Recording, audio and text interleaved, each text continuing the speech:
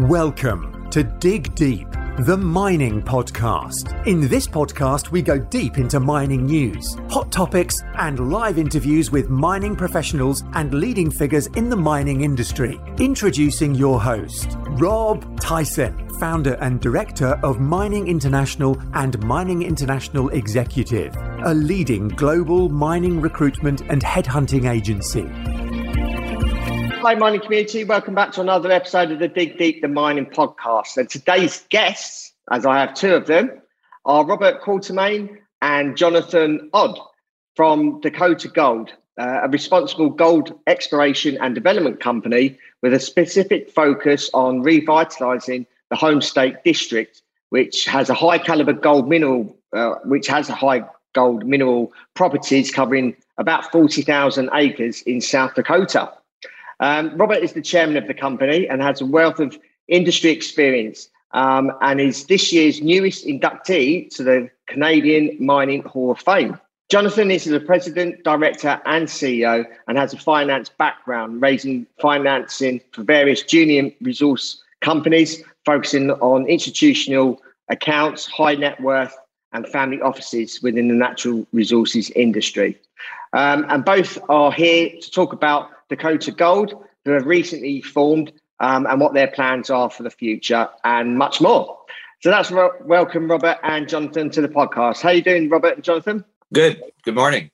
And good afternoon it is here. Obviously, you guys. Good afternoon. Right? Obviously, you guys across the pond in obviously Canada. So just wondered if both of you guys can give us an overview of your career. Obviously, Robert, as I mentioned, you've been recently inducted into the Canadian Hall of Fame. So just wondered if you can give us a background of yourself and of your career. Obviously, a lot of our Canadian listeners will know you, but those outside of Canada and around the world, wonder if you can just tell us a little bit about your background. And obviously then afterwards, Jonathan, you can tell us about your career as well. Great. Well, I born in a small town in St. Stephen, New Brunswick on our east coast of the country. And I started my career by working in the Northwest Territories of Canada. I spent 4 months at a time for over 4 years in a tent doing prospecting. And that's certainly what got my love for discovery and certainly for the industry back then. I did my master's at Queen's University, and when I finished my master's, I went and worked for Teck Corporation, which at the time was a smaller Canadian mining company, but certainly a global mining company at this point in time. And the first two things they did for me was they sent me up to the Lamaque gold mine. So I was an assistant mine geologist at a 6,000 foot deep operating high-grade gold mine, about 8 grams of gold. So that helped me understand what it took to be a mine in order to be able to deliver ore to the mill. And after that, they sent me to a place in Northern Ontario called Hemlo. And that also turned out to be a high-grade underground gold mine. And so those two experiences later on would inform my decisions around the Pretium project. But in 1985, I was transferred to Vancouver to take over a small junior company called Silver Standard Resources. And it had then only 2 employees. Our market cap was about $1.8 million Canadian. In over 25 years, I grew that into a $2.5 billion company. It still operates today as SSR Mining. It's much larger. But we set the platform back then by finding good projects. As an exploration geologist with a mining background, I'm able to look at situations and I guess mining opportunities and assess them relatively quickly as if they were going to come into mines. And when you look at Silver Standard and our track record there, we picked up the Manantial Espejo project, which became a mine. We had the Pirquitas mine in northern Argentina, which still continues to operate. And we're involved in a few other projects like that. So in 2010, I had retired after 25 years with Silver Standard. The opportunity with Brucejack Lake came up. And again, I started my own company, called it Pretium Resources. We acquired the opportunity, and I guess they say the rest is history. I put a team, and we went from a team of one of me to 7 years later in 2017 when we first poured our first gold bar. And the Brucejack mine has been making profit and pouring gold every day since then. It's well made over 1 million ounces since it started, made a lot of money, I think paid most of its debt back. And earlier this year was taken over about $3.5 billion by Newcrest. So my experience is underground mining, understand it, And that's the unique opportunity that I see here we're going to talk about today. And Jonathan? Yeah, so my background is capital markets and finance. Also did my education on the East Coast at Acadia University in Nova Scotia. Began my career working at Wolverton Securities that has since merged with a larger brokerage firm called PI Financial. So spent time there as a broker and a prop trader. And my first company that I worked for was with a company called Northern Star Mining that had an asset in the Val-d'Or Gold Camp. 2010, I co-founded a company called Gold Standard Ventures. I was president and CEO of that, raised them a few $100 million over that 9 or 10 year period. And they are now advancing a project towards production in the southern portion of the Carlin Trend. And a couple of years ago, teamed up with Bob to found JR Resources, which stands for Jonathan and Robert. And we were looking for opportunities and decided to go after consolidating and revitalizing the Homestake District in Leeds, South Dakota. So obviously both of you have now joined forces to start obviously a new company, Dakota Gold Corp, which was listed on the New York American Stock Exchange under the ticker DC this year.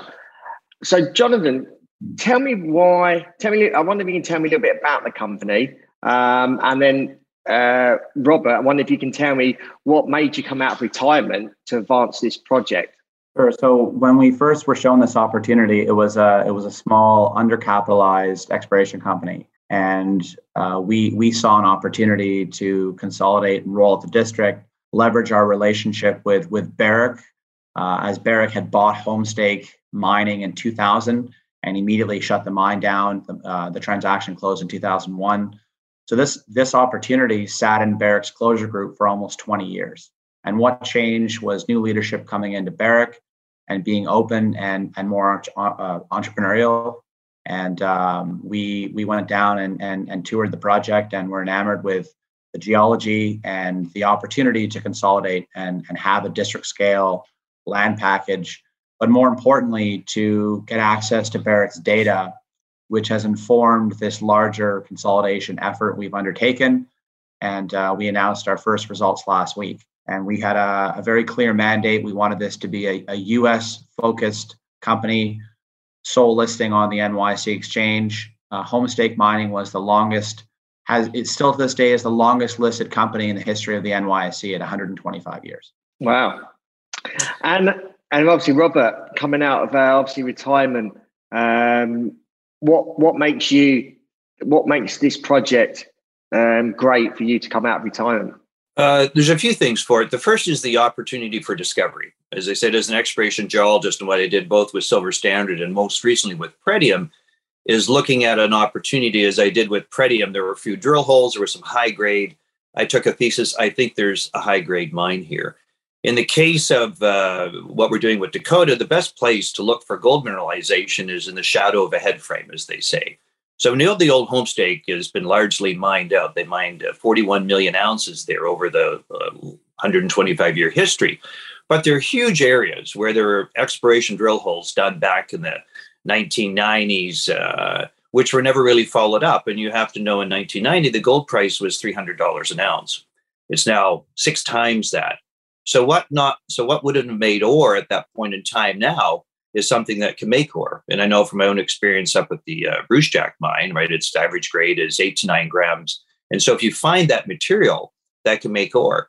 The mine at Homestake, its cutoff grade was 0.2 ounces, or about 7 grams of gold per ton. So you can think nowadays. The other key thing is our chief operating officer, Jerry Aberley, put together a great team of individuals who've worked and lived in that area and worked at the mine 20 and 30 years ago. So they have local knowledge. And so that was another attractive feature for me, that they're my age, but they have my experience level. So we can look at data. As Jonathan pointed out, we have 125 years of data that's exploration throughout the region that's never been really followed up systematically as we can. And the third was location. I've worked in 40 countries around the world, had operations or built mines or constructed with development projects in perhaps 18. It's nice to be back in somewhere that's close to home. but also in a state where there's actually mining going on. You have the Wharf mine adjacent to us. So you have a mining friendly state, and therefore that makes it easier as you want to go through and develop a mine. So it's largely those three things, the opportunity for discovery, good quality people, excellent location. And I said, I've got one more in me. So let's go do this. Yeah. Obviously, you mentioned that the mine closed around the year 2000. So in your opinion, what has changed in the past 20 years that makes the project worth revitalising? And I suppose, what did you see that possibly Barrick didn't see? I'll take that question. I'll take that question first. Yeah, I think the key thing for me with those three things that I talked about was first the fact that you have a large area that has not been explored at all for numerous years. And there are discoveries hold which need to be, or holes that made an intersected mineralization that need to be followed up. And so that became one key opportunity. And again, the main driver for me was the fact that you had this increase in gold price. And no one has looked at it through an $1,800 gold price lens. As Jonathan pointed out, they looked at it through a $300 gold price lens, and that caused them to shut down the operation and put an enclosure group. But it was those opportunities that excited me. So I'll put it back to Jonathan. Yeah, I think, as I mentioned earlier, it was when Barrick and Randgold merged, new leadership with, running Barrick, Mark Bristow, came in and said, look, if it's not a tier 1 or tier 2 asset or strategic, get rid of it. And because this was in their closure group, this followed on two other deals that Barrick has done successfully out of their closure group, being Skeena Resources and K92. Both have well over $1 billion market cap, and these were in Barrick's closure group for years. So we came in with a sort of fresh perspective and that local knowledge, local expertise. As Bob had said, Jerry was the last mine manager at Homestake and has put together a phenomenal team. These guys were really chomping at the bit to do this, but just never had the capital to acquire a land package and to incorporate this data. Obviously, Dakota Gold just released their first drill results for the Mortland Gold Project on June the 2nd.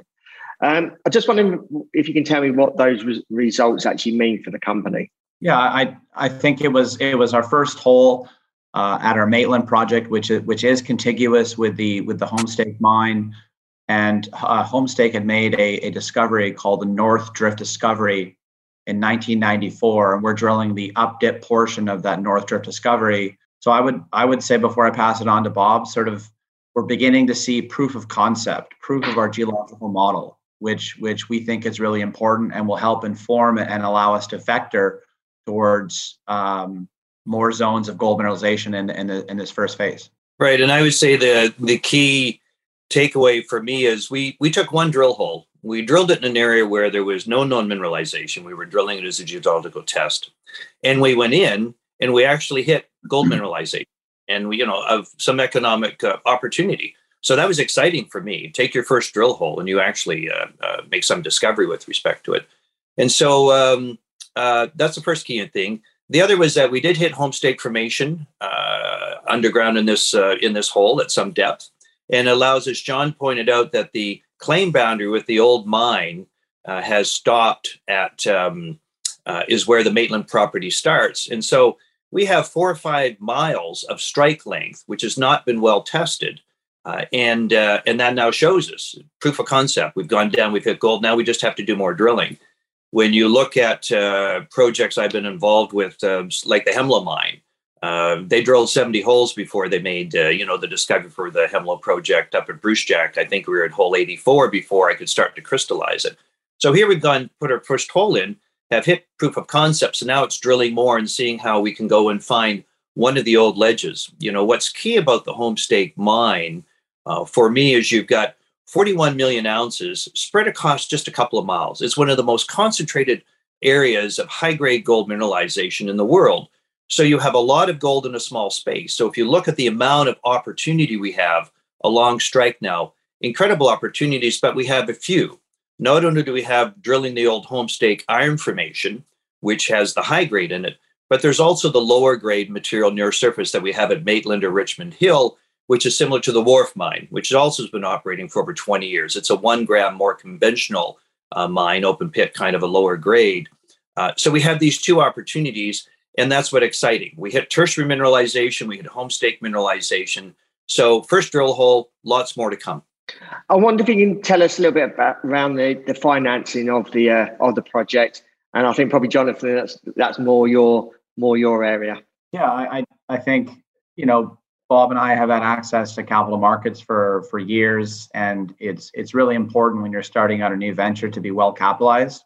One of the primary reasons why a lot of junior mining companies fail is because they're undercapitalized and their timing is off, and they go back to the market when they need money, and the market knows that, and it becomes a bit of a self-fulfilling prophecy. So last summer we raised 50 million US.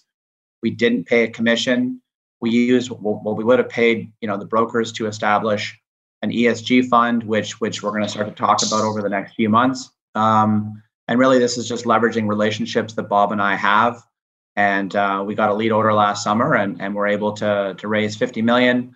We actually turned away a bit of money. We upsized the deal twice, and we've had great support from a bunch of key institutions, a few high net worth individuals. And it's important to note that management also owns almost 30% of the company. So it's really important that management has skin in the game. Management has been continuing to buy and purchase shares in the open market, because that alignment is so important. One of the things that drives Bob and I crazy is when you see groups that have no skin in the game and they just have stock options or RSUs and don't, aren't in the trenches with their shareholders. Because one thing about, the commodity markets is you're going to have cycles. And, when times are tough, they're tough. And you have to make sure every dollar counts. And, look at things through the lens of, are we allocating shareholder resources properly and diligently? Yeah. How would you compare your project with other projects in the surrounding area and other assets in the surrounding area? Well, I think still to this day, the Homestake mine is the largest banded iron formation hosted deposit in the world. So I don't think there's anything else like it of its kind still to this day. As Bob said, the Wharf mine that belongs to Core Mining is in operation. It's a really well-run operation, but it's in a different unit of mineralization, and it's an open pit mine, whereas Homestake was predominantly an underground mine, and they were mining from what's called Homestake formation. So really, in the area, there's not really anything else like it.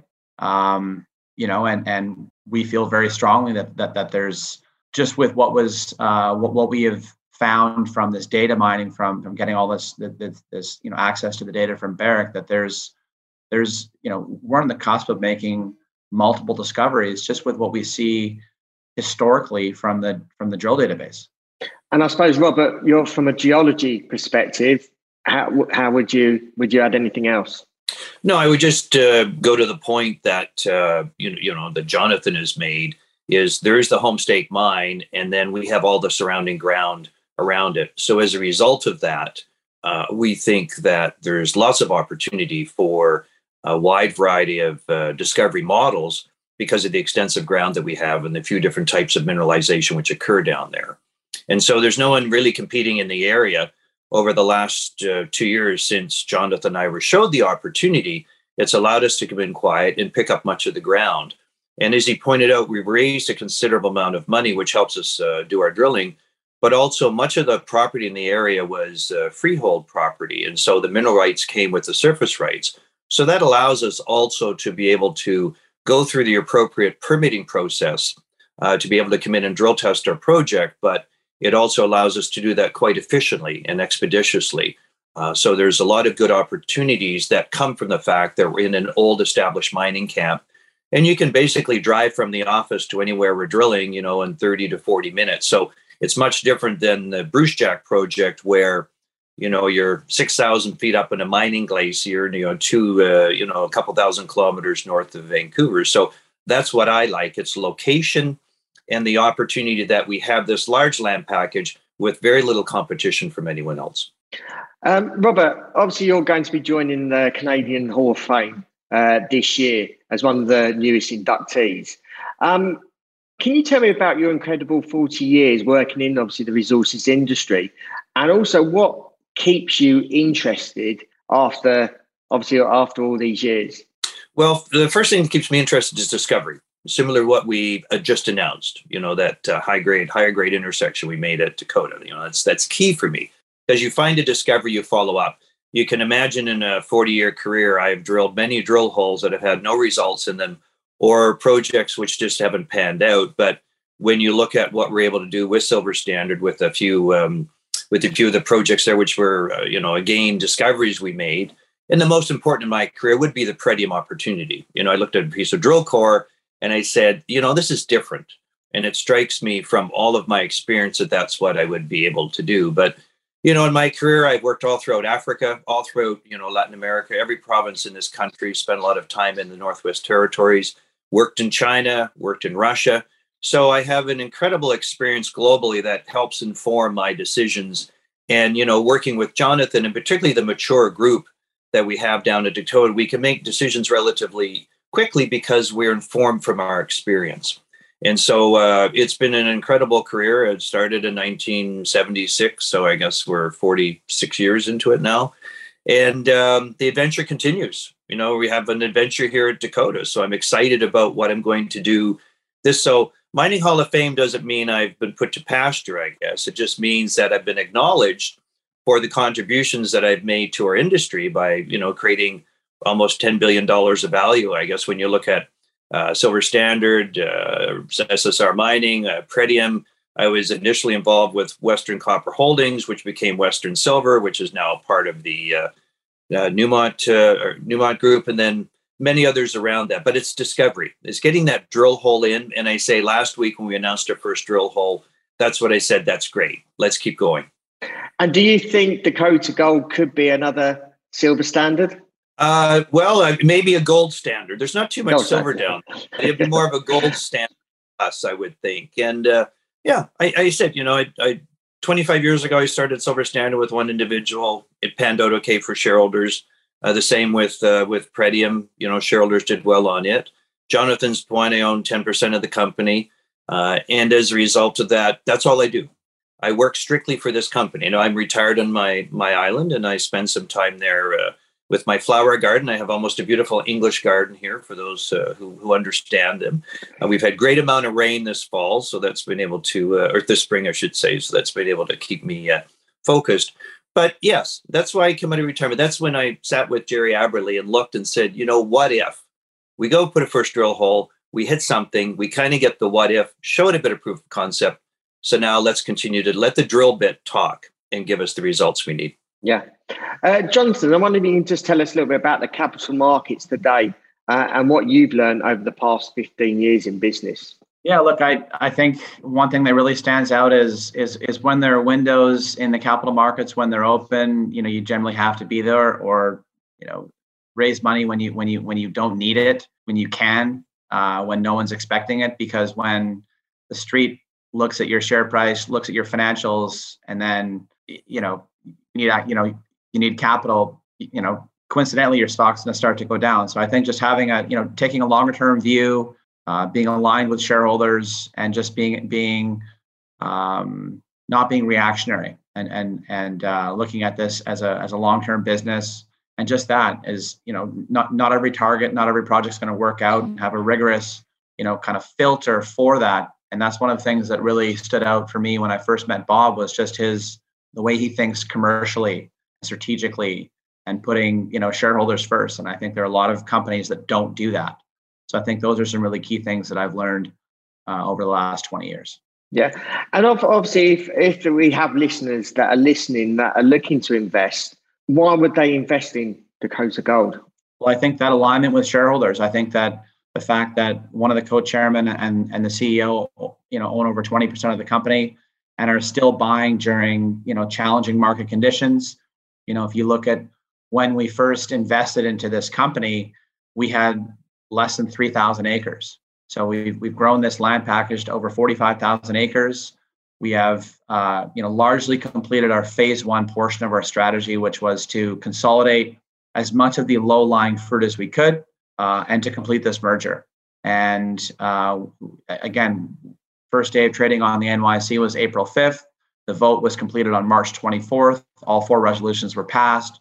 So we feel like we're just getting started. We're still finding nuggets of information from getting access to this Barrick data, that was never consolidated, that was never put under one roof, never digitized. And it's been a really fun experience. And as Bob said, Jerry Aberle has put together a world-class team, and people are excited by what's going on here. And I think that, again, this first hole is, for me, it's proof of concept. Geological model has been confirmed and largely proved. We wanted to hit tertiary mineralization. We wanted to hit homestake formation. We did that both in the first hole and thousands of feet away from any other historical mineralization. And that's our first hole. And we now have 3 rigs. So I think the latter half of this year will be, catalyst rich in terms of drill results. You will see some additional land consolidation, not to the magnitude and scale from increasing net mineral acres as we've gone from 3 to 45, but sort of smaller and strategic. You will see us start to talk about some ESG initiatives we're working on, which we're really excited about. So I think that's really what to expect in the latter half of the year. Okay, and I was just going to say, and obviously concluding, I wondered if you could just tell us what the outlook is for the rest of this year going into next year, and also if there is any last thoughts that you want to share with our audience. Well, I think I just sort of went through some of the catalysts and what to expect in the latter half of the year. We're relatively well funded.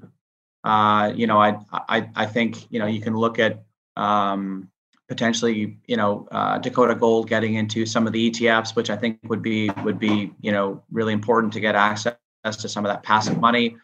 But this is still to this day the largest iron formation hosted deposit in the world, and we feel that we're getting into on the cusp of making multiple discoveries in different units on the same land package. And I think that's really special. It's really rare. It's unique, and I think there's been such a shift towards politically safe jurisdictions in tier 1 locations, and I think we check those boxes. And Bob, just wonder if you had any last thoughts.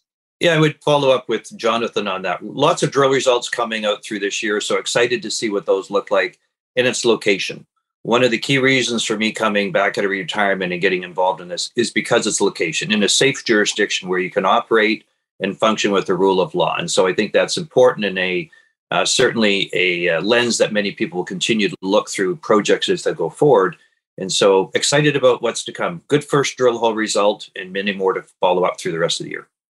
Yeah. Robert and Jonathan, really appreciate your time in sharing, obviously, the start of this journey, and obviously wish you well for the future. And maybe you want to come onto the podcast either later this year, beginning part of next year, and give us an update. Great. Yeah. Appreciate it. Yeah. And I was going to say, if our audience wants to reach out to you, if they've got any questions or want to find out any more information, how can they go about doing that? Do you have any social media platforms that you like to share with us? We do, and please be directed to our website. All of my contact information is on there. We are growing our social media presence through Twitter and LinkedIn, and again, all that information is on our website, which is dakotagoldcorp.com. And really appreciate your time and look forward to updating your audience in the future. Yeah. And thank you. We have all those links to all your social media channels below accompanying this podcast. And also, if they're watching on the YouTube channel, it will be below as well. So, guys, really wish you well for the future. It looks like you've got a great asset there, even greater team as well, as you've mentioned. So wish you well for the rest of this year and ongoing next year. For those that are listening, appreciate if you can share this episode, because I think this company and the asset that they've got are going to go far. So appreciate your continued support. Share this episode with others around the world who are listening, because this obviously podcast goes out to about 170 countries. So please appreciate your continued support and keep sharing this information and this content. So until next time, happy mining. Thank you for listening. Remember to reach out to Rob via the show notes and be sure to subscribe and leave a review. Until next time, happy mining, helping each other to improve the mining industry.